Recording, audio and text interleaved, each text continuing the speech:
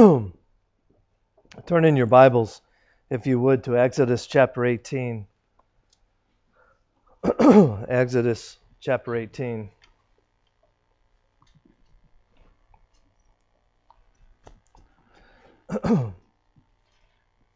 Thanksgiving Day was made a national holiday in 1863 by President Abraham Lincoln to celebrate the feast the Pilgrims held after their first successful corn harvest in 1621.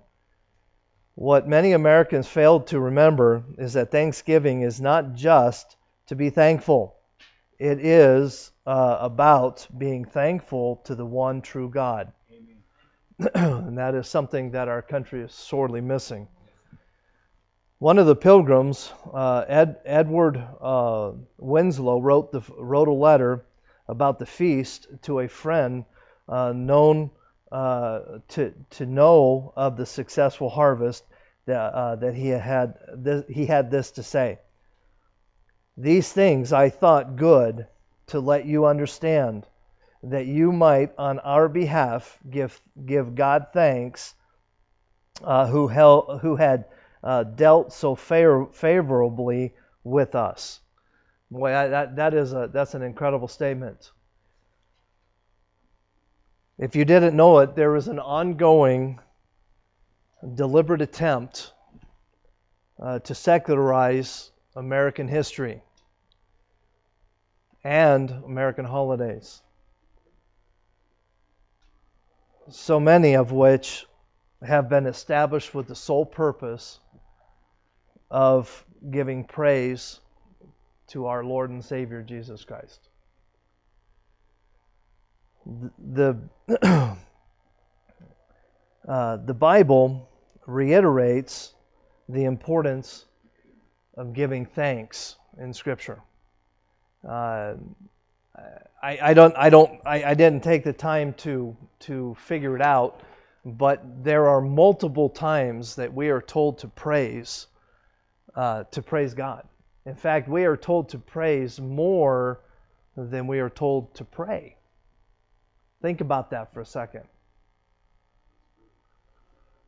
D.L. Moody wrote this. He said, "There is a great deal more said in the Bible about praise than prayer. Yet, how few praise meetings there are."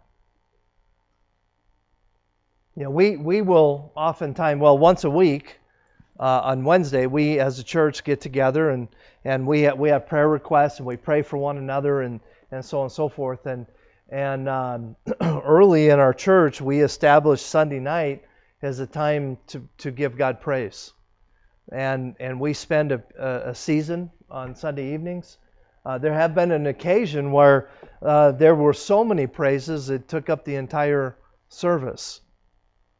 And I believe that that's a biblical thing. This week, I don't like to read long articles on the internet. Y'all know what I mean?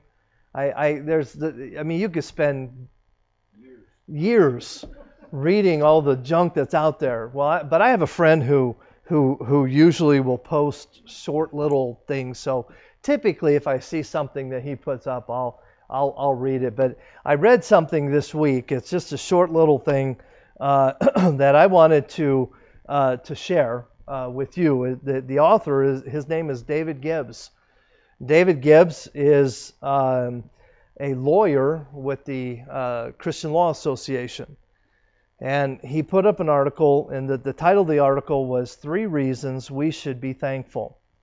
And knowing this man and the type of writing that he does, I thought, I'm going to read this. And again, let me share it with you. The first thing he says, first, we should be thankful for our salvation in Jesus Christ. If all the world, as we know it, ceased this very moment, and all you had was Jesus, that would be enough. And boy, what a sobering reminder of just, wow. Because the reality is the world could end as we know it right this moment, could it not? If you're a believer, you're going away. That's right. Sooner the better, you know. The second thing, he says, second, we should be thankful for the countless blessings that God has undeservedly bestowed on us. As born sinners, God has mercifully given us far more than we deserve.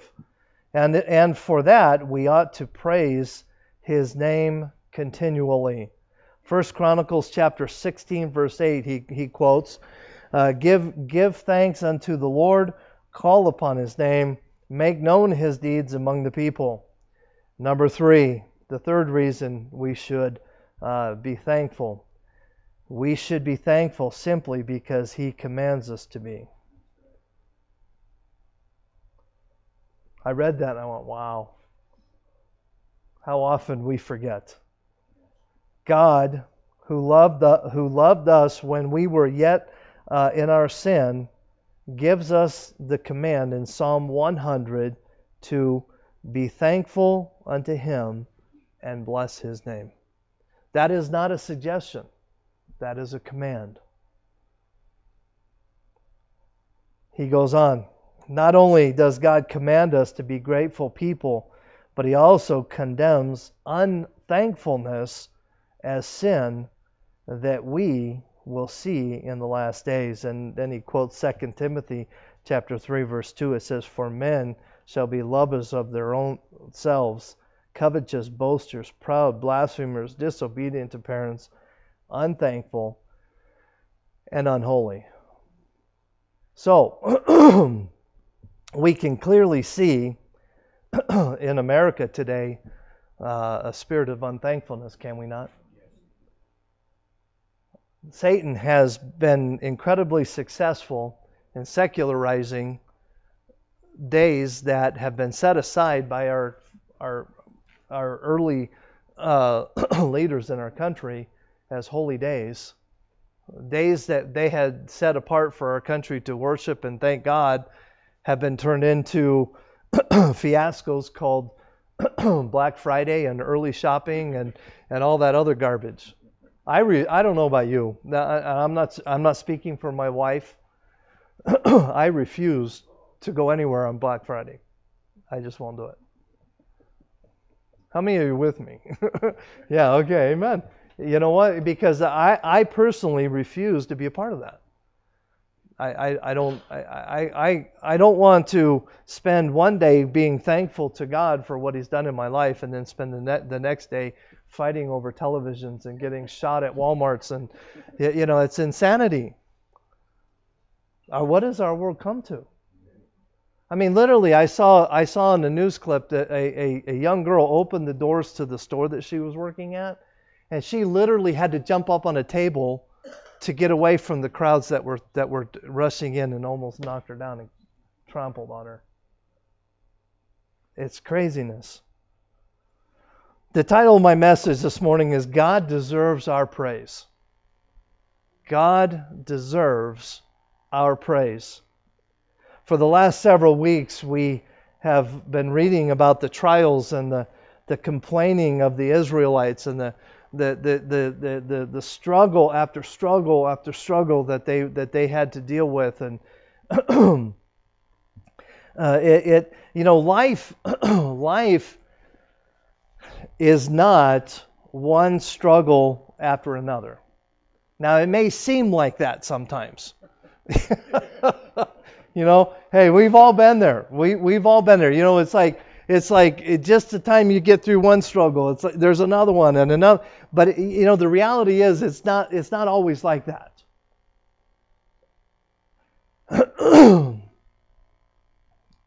Charles Spurgeon said this. I love this quote. I read this recently and I was like, wow, I love this because this is me.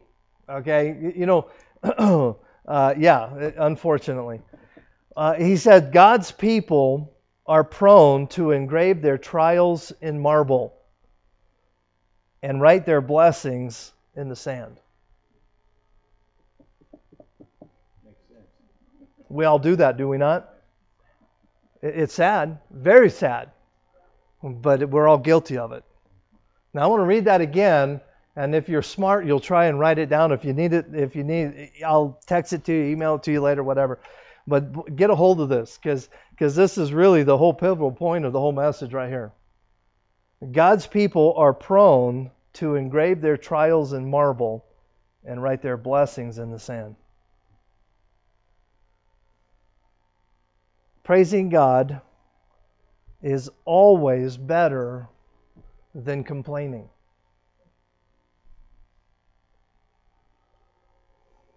In fact, praising God is the antidote to complaining. About 2 weeks ago, maybe 3, I can't remember. It's within the last month. I was driving down the interstate all by myself. And that doesn't happen too often, but I was all by myself, and I'm just being transparent this morning. I was in the midst of an incredible pity party. I mean, I was having a great time. Y'all laughing because y'all do it too. And I'm driving down the interstate, and man, I was. It sounds horrible, but it's true. I was just, man, I had justified my anger. I had justified being angry with God.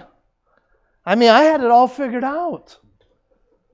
I was praying for you. Then I remembered something that my pastor, many of you have met, Pastor John Stevens. He was my pastor for 20 years, but many years ago, he taught me something that as I'm driving down the interstate, having a good old time in my pity party, God brought this back. He says, when your heart is heavy, praise Him. And I realized all of a sudden what I had been doing.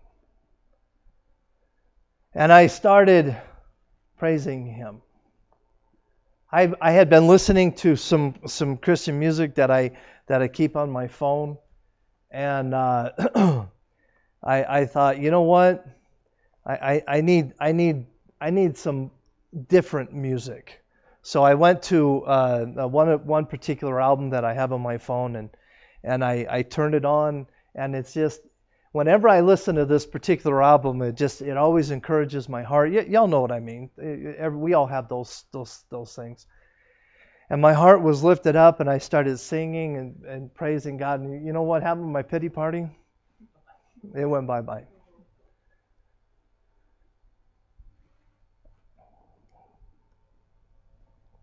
Ephesians chapter 4, verses 23 and 24 says, and be renewed in the spirit of your mind, that ye put on the new man, which after God is created in righteousness and true holiness. The word here, put on, the new man. The idea of putting on. When I pulled up in front of the church this morning and got out of the van, I always take my suit. Well, I better not do that. I got a thing in here. I always take my suit coat off before I get in the car, and I throw it on the back seat. And when I get to church, I walk around to the side of the van, and I reach in the van. I grab my jacket and I put it on. It's a choice that I make. That is literally what this is talking about. What did I do driving down the interstate the other day in the midst of my pity party? I chose to put on new thinking. I chose to start praising Him instead of complaining to Him. See, way too often we fail to realize that praise is a choice. In fact, I have a question for you. Is praise a choice? Okay? Yeah, I already gave you the answer. But it's important you get a hold of this. Because if you're just saying that because you're agreeing with me, then you're going to miss the whole point of the sermon this morning. But if you really believe that praise is a choice, then there is a conclusion that you have to also acknowledge. See, if we say and believe that praise is a choice, then we have to also agree that complaining is also a choice. See, oftentimes we get into situations and trials and struggles, and we get heavy in our hearts, and we think, well, that's beyond my control. No, it is within your control. You choose to have a heavy heart. Now the circumstance may not be of your choosing, but your reaction to the circumstance is your choosing. See, we choose in good times to praise God. That's easy. But do we praise God in the difficult times too? Most of us do exactly what I did. We choose to have our own pity parties. And when we realize the fact that all of this is choice, it changes everything, does it not? Exodus chapter 18. Let's start reading in verse 1. And when Jethro, the priest of Midian, Moses' father-in-law, heard of all that God had done for Moses and for Israel, his people, and that the Lord had brought Israel out of Egypt, then Jethro, Moses' father-in-law, took Zipporah, Moses' wife, after he had sent her back. Verse 3, and her 2 sons, of which the name of the one was Gershom, who he said, I have been an alien in a strange land. And the name of the other was Eleazar, for the God of my fathers, said he, was mine help, and delivered me from the sword of Pharaoh.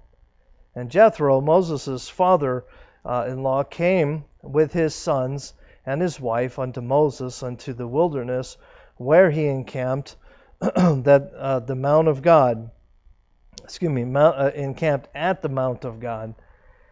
And he said unto Moses, I, thy father-in-law Jethro, am come unto thee, and thy wife and her 2 sons with her. Let's pray. Dear Lord, thank you so much for this day. Thank you for your love, for the work you do in our lives. And Lord, help us this morning to get a better picture of how you would have us praise you in our lives. Help us, dear God, to be more like you in everything that we say and do. For it's in Christ's name we pray. Amen. We first met Jethro in Exodus chapter 2 when Moses fled Egypt after killing the Egyptian. Moses fled Egypt and ended up in the land of Midian. And this is where we met Jethro. And Jethro has several daughters. The daughters were out watering the animals, and Moses sees that they are in trouble because of some other stuff going on. And Moses comes to their rescue. And because Moses saves or defends his daughters, Jethro invites them into his home, and he ends up actually marrying one of his daughters, and the daughter he ended up marrying was Zipporah. In Exodus chapter 2, verses 16 and 17, it says, Now the priest of Midian had 7 daughters, and they came and drew water and filled the trough to water their father's flock. And the shepherds came and drove them away, but Moses stood up and helped them and watered their flock. So Moses gets an in with his future father-in-law, and the rest, as they say, is history. And he ends up marrying Zipporah. Now, Jethro's appearance here in chapter 18 brings up a couple of questions. At least it did in my mind, and I don't know, you may have thought about this as well. But the first question is, when did Moses' wife and 2 sons go back to Midian? The other question is, how did Jethro hear about what God had done in Egypt? You know, they didn't have the internet, cell phones and all that stuff. And to be perfectly honest, we do not know the answer to those 2 questions. I spent hours reading and studying and trying to figure it out, and we don't know. We truly don't know. But we do know that in Exodus chapter 4, Zipporah, Moses' wife, was in Egypt with him. So when God told Moses to go back to Egypt, he took his wife and 2 sons with him. And sometime after that, it is assumed, one of the potential reasons and that makes the most sense to me is that before God declared war on Egypt, Moses knew what was going to be happening. And it's very, very possible that he sent his wife and 2 sons back to Midian to avoid the problems that were going to be coming down. We just don't know, honestly. It is also possible that sometime after the Exodus, Moses sent a messenger to Jethro asking him to bring his wife and 2 sons to him. And it's very possible, if that was the scenario that happened, that messenger would have informed Jethro of what God had done in Egypt. We don't know. But he could have learned of what happened in Egypt via the caravans. You know, caravans back then were an important means of communications because most people didn't travel very far. And as these caravans would go from country to country or region to region, they were known as the information superhighway. CareNet, yeah, there you go. But that was how news traveled, was via the caravan. So that could have been. We honestly we don't know. But Jethro is a central figure in the life of Moses. And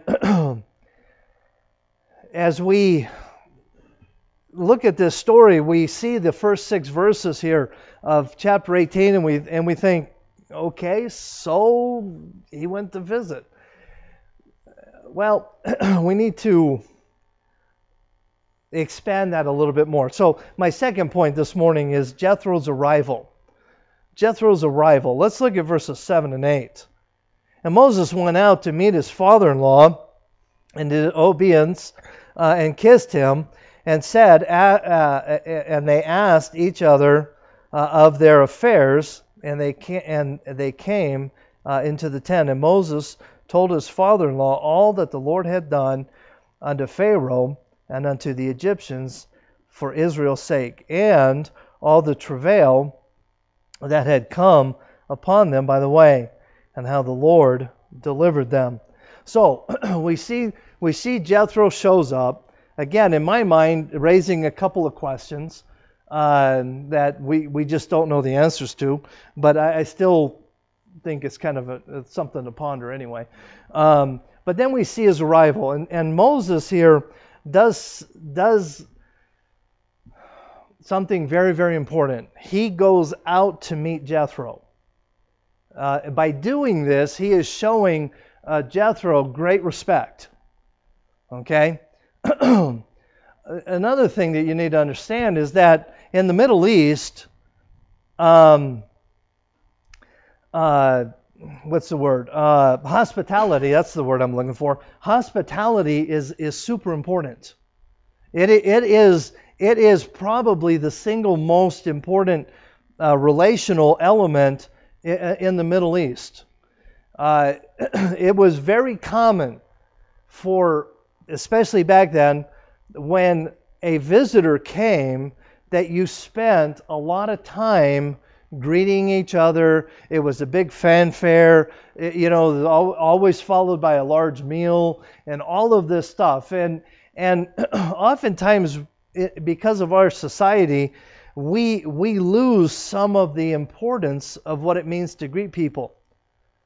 The truth is, because of cell phones and computers and things, we communicate with people around the world in an instant.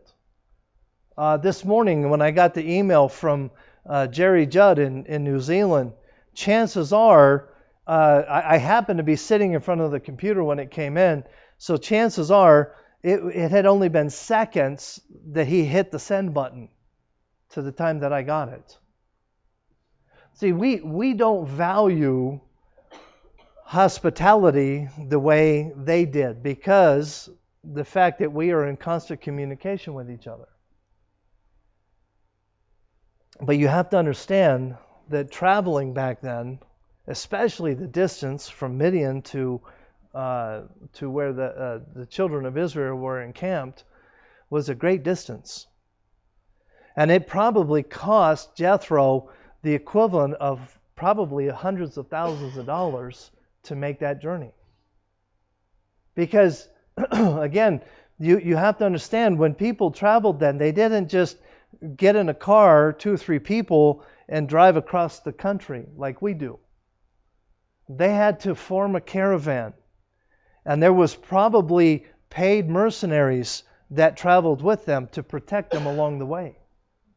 And it was a journey that took several weeks, if not months, to make. And because of this, the time between visits was lengthy.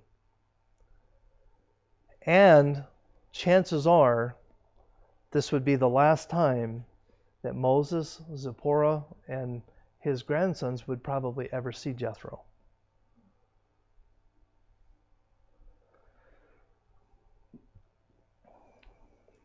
Moses shows him great respect for not only who he was, being his father-in-law, but I believe showed him great respect for making the trip himself. Because it could have been very easy for Jethro, because Jethro had to have been an old man by now.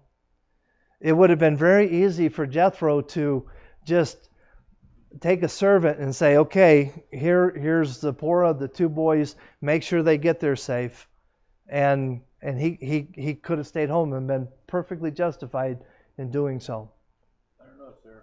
I think he knew God's importance in it. Well, I believe God had a hand in it as well, but I'm just saying that he did not have that obligation was not there. He could have stayed home, and nobody would have blamed him.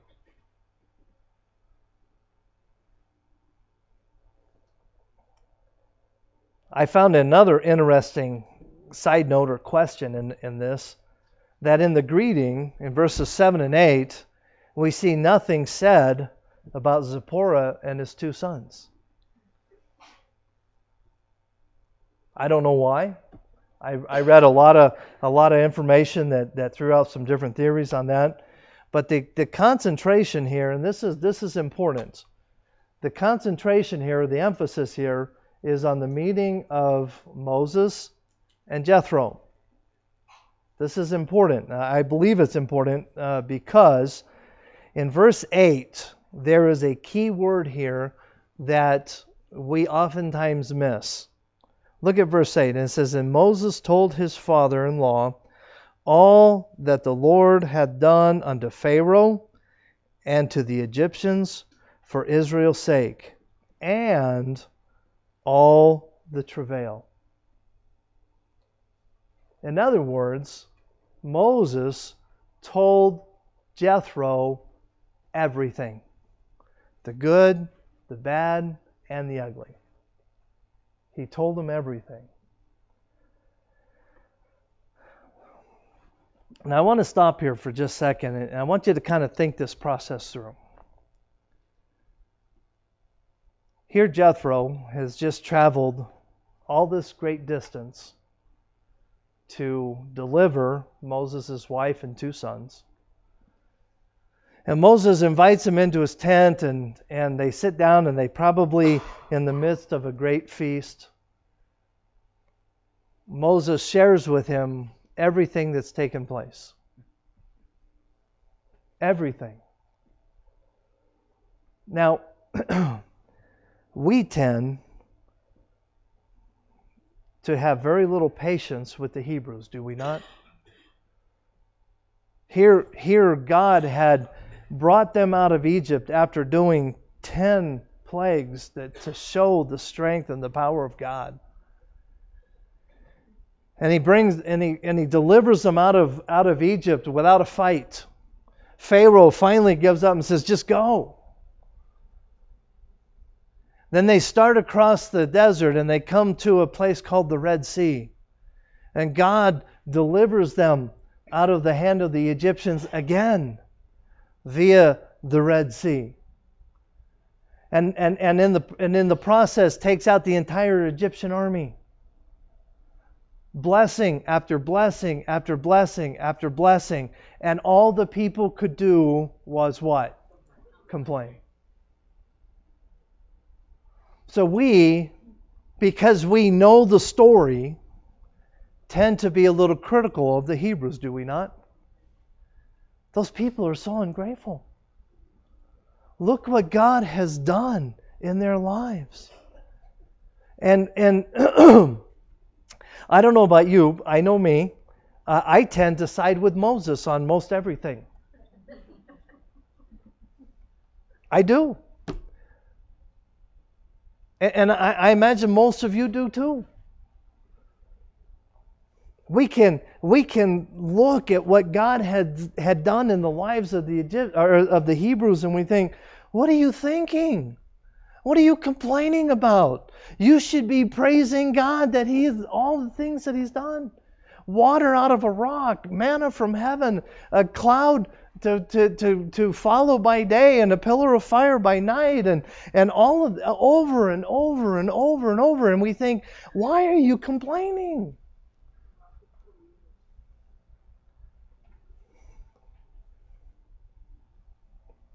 We even get to, at least again, I say we, I even get a little judgmental. I've even been known to call the Israelites idiots.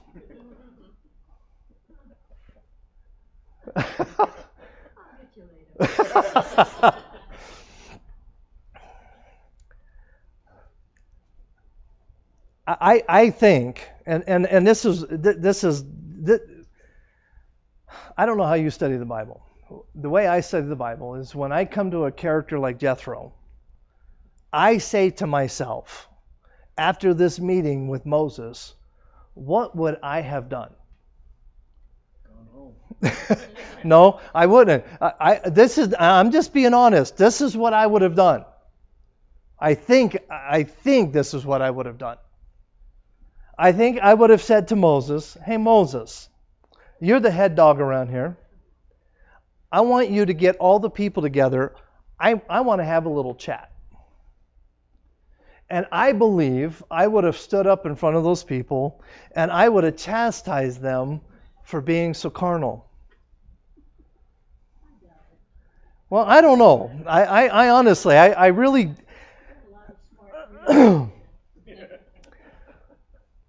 But how does Jethro react?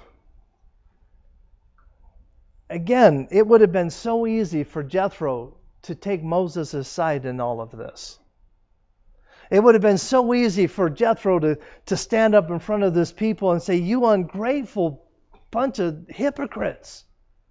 You know, Moses didn't have to come and rescue you. But he did, and you treat him like trash. You've threatened to kill him on multiple occasions. And I mean, I could just see Jethro's veins in his neck just getting ready to pop. But what does he do? See, this is key. You got to get a hold of this. Let's look at Jethro's choice, because that's what it is. It's a choice. Earlier, we agreed that praise is a choice. Look at verse 9 of our passage. And Jethro, what? Rejoiced. For all the goodness which the Lord hath done to Israel, whom he had delivered out of the hand of the Egyptians. And Jethro said, Blessed be the Lord, who hath delivered you out of the hand of the Egyptians, and out of the hand of Pharaoh, who hath delivered the people from under the hand of the Egyptians. Now I know that the Lord is greater than all gods. For in the thing wherein they dealt proudly, he was above them. And Jethro, Moses' father-in-law, took a burnt offering and sacrifice for God. And Aaron came, and the other elders of Israel, to eat bread with Moses' father-in-law before God. His reaction was a choice. As much as I think, and I believe this, I probably would have made a very carnal, bad choice in that situation. Jethro chose praise. That's a father-in-law there, buddy. Yes. He was not. He was a Gentile priest. He introduced him to God. Did you see what he said in verse 11? Now I know that the Lord is greater than all gods. Now I know. See, I think, and then, again, this is just my opinion, I believe that Jethro, being the older wise man that he was, being a priest of Midian, again a secular, a non-Jewish priest, but I believe, because of that verse, believed in God.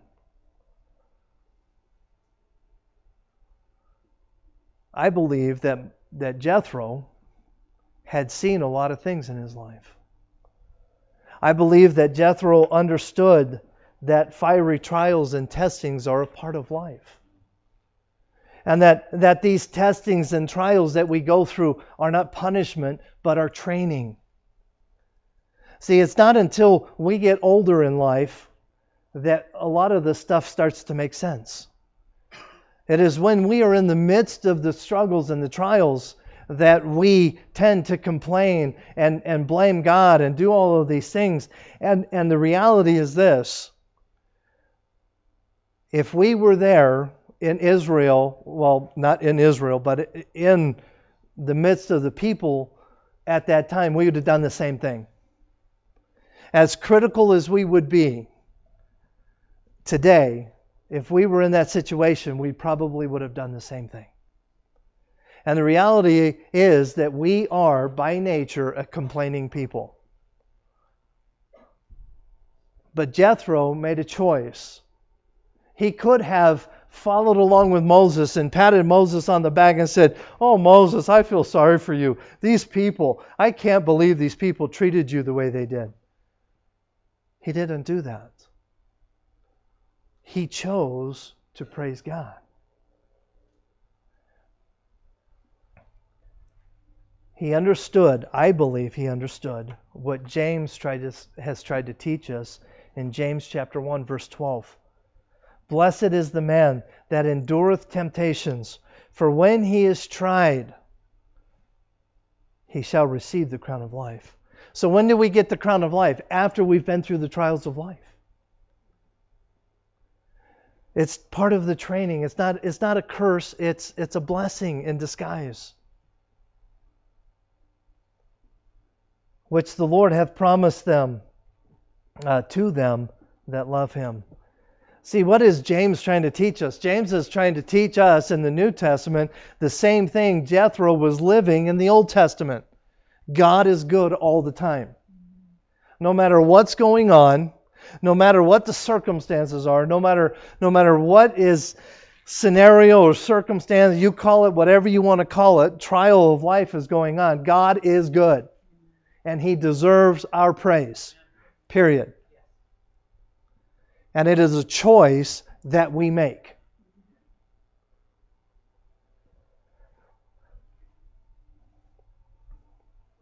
Something else that I found to be very interesting here is that praise is contagious. Look at verse 12. Then Jethro, Moses' father-in-law, took a burnt offering and sacrifice for God, and Aaron came and all the elders of Israel to eat bread with Moses' father-in-law before God. They weren't invited. They came. Praise is contagious. Now, earlier we agreed that praise is a choice. And the conclusion of that statement is that a heavy heart or a complaining heart is also a choice. Is that right? Okay. So, conclusion number 2. If praise is contagious, then a heavy heart and a complaining spirit is also what? Contagious. Very possible. See, Jethro chose to praise God. And it affected the leadership of the nation. He wasn't even Jewish.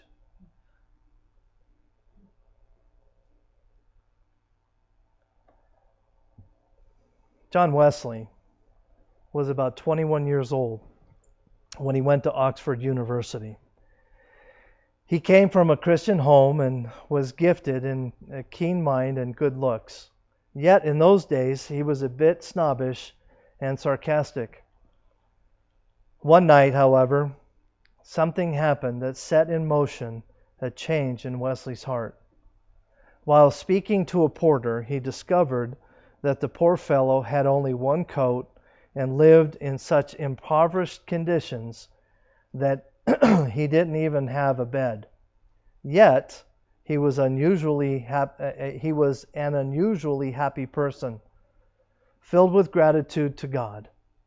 Wesley, being immature and thoughtless, joked about the man's misfortunes. "And what else do you thank God for?" he said, with a touch of sarcasm. And the porter smiled and, in a spirit of meekness, replied with joy, "I thank Him that He has given me my life and being, a heart to love Him, and above all, a constant desire to serve Him." Deeply moved, Wesley recognized that this man knew the meaning of true thankfulness. Many years later, in 1791, John Wesley lay on his deathbed at the age of 88. Those who gathered around him realized how well he had learned the lesson of praising God in every circumstance. Despite Wesley's extreme weakness, he began singing a hymn, "I'll praise my Maker while I have breath." See, praise is a choice. Each and every one of us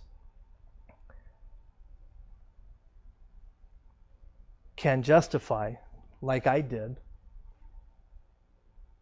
being angry. We can all justify our own pity parties, but it's a choice that we make. The last couple of weeks, we have looked at the struggle from within that takes place, the struggle that we have in our minds Last week we talked about the struggle from without that we have no control over, but life just kind of happens. See, the struggles of life are real. Each and every single one of us I could start in the back and we could go down every row through everybody here, and everybody here, if you're not going through a struggle currently, you just got through one, or you're looking at one. It's part of life. And the choice that you make now will determine the outcome of that trial.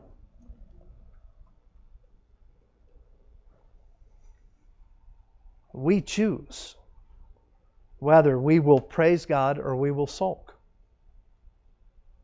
We choose whether we will rejoice or we will complain. It's our choice. One of my favorite psalms is Psalm 42.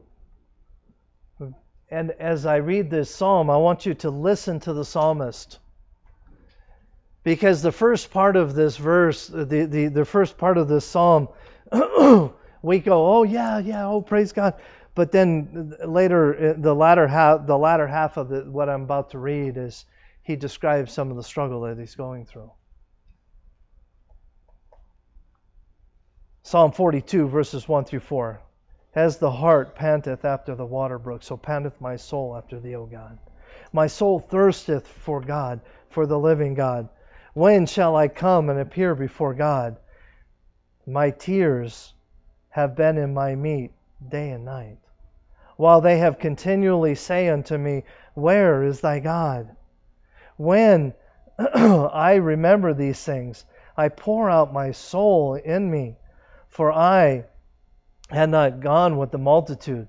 I went with them to the house of God, with the voice of joy and praise, with all the multitude that kept the holy day. What is David telling us here? You know what? He starts off by praising God, but then he describes the heartache that's taking place, the tears that have been in his food. The word meat there is referring to his meals. He can't sit down to eat without tears pouring out of his eyes to the point where it's dropping into his food. That's sorrow. That's hurt. That's a circumstance or a life situation that is beyond our abilities to cope with. But what does he do? He describes his own heart. As the hart panteth after the water brook, so panteth my soul after thee, O God.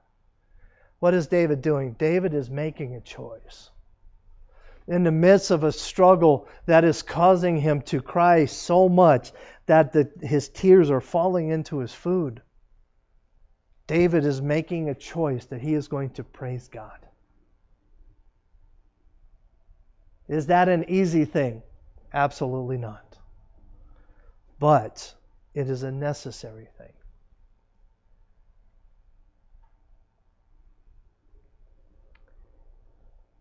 Back years ago, I took a motorcycle safety class. When I was in the Navy, I got my first motorcycle. My mom, it's a good thing I was in South Carolina, she was in California, because she'd have killed me. But anyway, I got my first motorcycle. The Navy said, you've got to take this safety class. Okay, no big deal. So I went over to take this class, and there was 15 or 20 of us to take this class, and and the instructor comes out and he says this. He says, how many of you think that I'm here to teach you how to ride your motorcycle? Raise your hand. And I think everybody else raised our hands. And he said, you're wrong. He says, I'm here to teach you how to wreck your motorcycle. My first thought was, you're an idiot. I just do that, okay? That's how my brain works, And he went on to explain. He said, anybody who rides a motorcycle for any period of time will eventually have an accident. It will be your fault. It won't be your fault. It really doesn't matter. You are going to go down. Period. And when you go down, the things that I'm going to teach you can save your life. And then he made this statement that has stuck with me my whole life. He said, you're going to crash. And what you do when you crash will determine the outcome. Think about that. You're going to crash. And he was right. I didn't wreck the first one. I wrecked the second one. And it wasn't my fault. It was nobody. I hit some dirt on a curve, and I lost traction, and off it went. And he was right, because instantly everything he taught me popped in, and I did everything he told me to do, and I walked away with some gravel in my knee. I had to have surgery to dig it out of my knee, but that's beside the point. The point is this. Life is going to happen. Situations are going to come. Circumstances are going to change. And what you do during those times will determine the outcome. And I'm here to tell you is if you will learn to praise God through those difficulties, the outcome is a whole lot better. See, you're going to choose to either praise or complain. We all do. Jethro is an incredible picture of a man who had every right to complain, and he chose to praise. What are we going to do? Let's pray.